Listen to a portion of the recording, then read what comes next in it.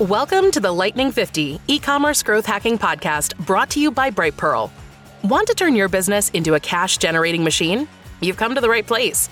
This bite-sized podcast reveals the technology secrets fueling the world's fastest-growing online brands. And for our host, we have retail industry expert Caroline Baldwin. She'll be sharing her own wisdom and experience as she interviews high-growth e-commerce brands to uncover their secret tech tools and tips for success. Let's get started on supercharging your growth. Here's Caroline. Hello, I'm Caroline, and welcome to this Lightning 50 e-commerce growth hacking podcast. Today we are speaking to Rupert Hughes. He's the e-commerce director at CoolBlades. Rupert, thank you so much for joining us. How are you today? I'm well, thank you, Caroline. Good to hear it. So you guys began by selling trade to hairdressers, barbers, beauticians, and now you're also dabbling in a little bit of D2C as well. I'd love to hear a little bit more about the business today and how e-commerce has helped you on that journey. The business today is... As you rightly say, we're selling to our traditional trade customers via our website, and also selling to actually to them as well as to the general public via Amazon. We find an awful lot of our trade customers are actually now using marketplaces just like the rest of us to buy their kit. I see. And when did the business start then? How old is it now?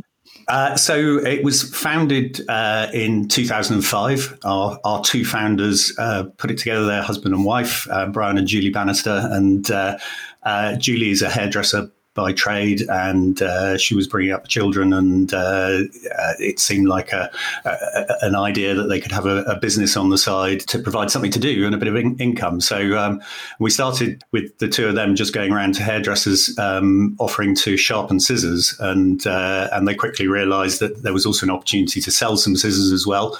And then once the stock got too large for the back bedroom, we started to grow out into needing our own premises, and it's kind of gone from there. I got involved about 4 years into the journey when they realised that they needed a good website, and then we've been building and growing ever since. Fantastic, and growing indeed. So the latest statistics I have for you guys is that you've had a year-on-year growth rate of 191% for the year ending February 2020. That's pretty big growth. Have I got a funny feeling that coronavirus might have had something to do with that? The pandemic had a huge effect on it. We were going along very nicely at a sort of steady rate, and putting in place lots of things for the growth that we had planned over the next 5 to 10 years, and making sure we had capacity for that. And then as for a lot of businesses, lockdown hit with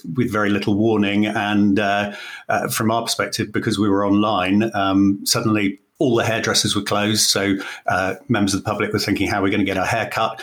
We had all of our traditional customers, the wholesale shops that they were used to going to were closed as well. So they were wondering where they were going to get their gear. And so everybody came online, and a lot of them found us. So am I right in thinking that you guys sold almost an equivalent of a year's worth of stock in something like 10 days during lockdown? Absolutely. We had inventory of things like combs, which sold in decent quantities. So we had a few thousand in the warehouse, which would usually have lasted about a year based on the sales. And they literally did sell in a week in that first month of lockdown. It was just people were falling over themselves to buy the basic items they couldn't get anywhere else. Goodness. And there's only a certain amount of stock management technology that can prepare you for something like that, surely. What did you do at that point? It was, it was a stressful situation. It's great to look back now and think, wow, incredible sales. But at the time, we were set up to manage sales that were considerably less. I mean, when you say our growth was 190 odd % over 2020 to 2019, 3 months of that first lockdown, sales were around about 7 times higher than we were used to experiencing. And so obviously we had all of our systems, warehouse, software, etc., and our people were all used to dealing with much lower numbers. And at the same time, we had to obviously make sure that it was safe for our people as well. So we had to put social distancing and, hygiene in place in the warehouse, and that slowed everything down. So it was a very exciting time, certainly, to be around, and a lot of very long hours from a lot of people who worked to achieve that. But we did manage to get through it. Fantastic. Exactly. One of those things you'll never forget, I'm sure. So in terms of technology, I'm sure there's a lot of lessons that you've learned from that period, but equally it's unlikely for that type of thing to come along again. What are you doing in terms of technology to bolster your systems to make sure if there was a peak or something, a demand in the future, you'll be able to really come back from that quickly? One of the things I think we learnt from the pandemic was the importance of trying to think ahead and make sure you've got capacity built into your systems already. Because we were lucky in one sense in that we'd moved warehouse only a year before the pandemic hit. And it had been quite a big decision for us to take because it was quite a lot of extra space to take on and big extra chunk of money to be spending. But I can honestly say if we hadn't moved warehouse at that point, we'd not have been able to cope. And the same applies to the software. We'd put our stock control software, Bright Pearl, in 2017, and the system we'd had prior to that absolutely wouldn't have coped. It was very inefficient and very clunky and difficult to use. And we'd gone for Bright Pearl, which was quite expensive for us, but had lots of features that we knew we wanted to use. And that meant that, again, when things suddenly took off overnight, we were, to some extent anyway, able to cope. It definitely helped having those efficiency gains and the productivity that that software brought us. So tell me a little bit more about those efficiency gains then. What was it, a case of pressing a button and being able to ramp up? What exactly helped you? Actually, there were two things. One was with regard to Bright Pearl, that there's a lot of customization you can do with the platform that allows you to automate tasks that you would perform on a daily basis. So simple things like invoicing orders at the end of the day, or auto-fulfilling orders, or even changing the shipping that they're going on because you've got a particular product in there that has to be sent with a particular courier. So all of those things can be automated in Bright Pearl and many others. And that takes a lot of the day-to-day boring work away from people and lets them concentrate on doing the things that software can't do, and also focusing on the bits where we can really deliver value, like looking after our customers and that kind of thing. And the other key thing with Bright Pearl is because it's a software as a service system, it exists in the cloud, which meant that we could operate the business with people being out of the office. So, of course, we were trying to ensure social distancing, trying to ensure that people weren't mixing. So, non-essential staff could work from home and could still access all the same systems and could still interact with customer orders and place orders with suppliers when suppliers were open and all of that kind of thing as well. So important. So let's talk a little bit more about how the technology has helped you to grow. So very predominantly, obviously, e-commerce, and you mentioned Amazon, but you also sell through your own website. So what is the platform you use firstly to sell through your own direct channels? So we have our website is based on a platform called Xcart. Largely for historical reasons, that it was the platform that the website was first built on, and we've just found that it does most of the things that we want it to. So we've continued to use it, and we develop it. It's an open source platform, so there's plenty of developers around who can tune it to exactly what we want it to do.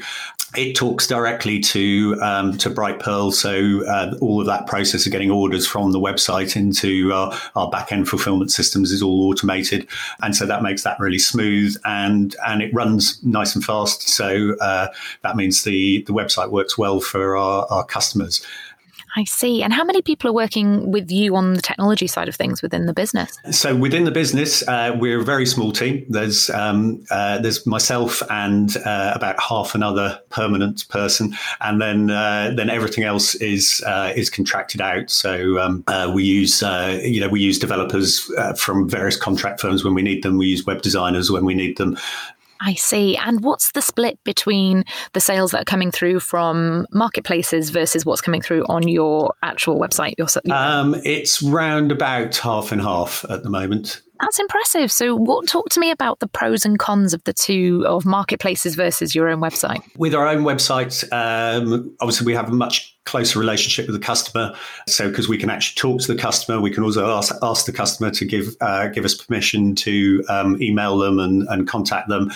And that's really important for our traditional customers because we want to make sure they're getting a great service. And a lot of our professional only products are quite complicated to understand sometimes. So it's a good thing to, be able to talk to people on the phone, explain to them why they should be buying that pair of scissors over a different pair of scissors or what that hair color does versus another. Whereas the marketplaces give us the ability to sell in a volume that we just couldn't achieve. So we sell a lot of our products using Amazon's Fulfillment by Amazon program.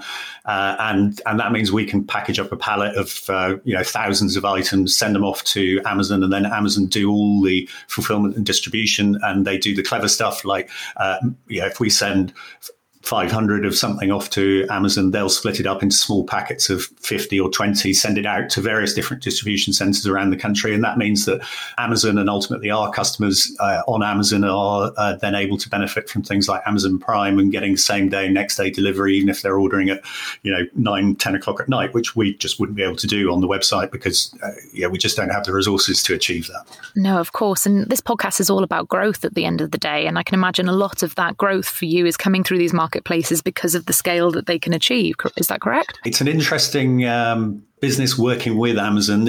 You discover an awful lot about things that do sell and things that don't sell. And it is a very, very cutthroat market.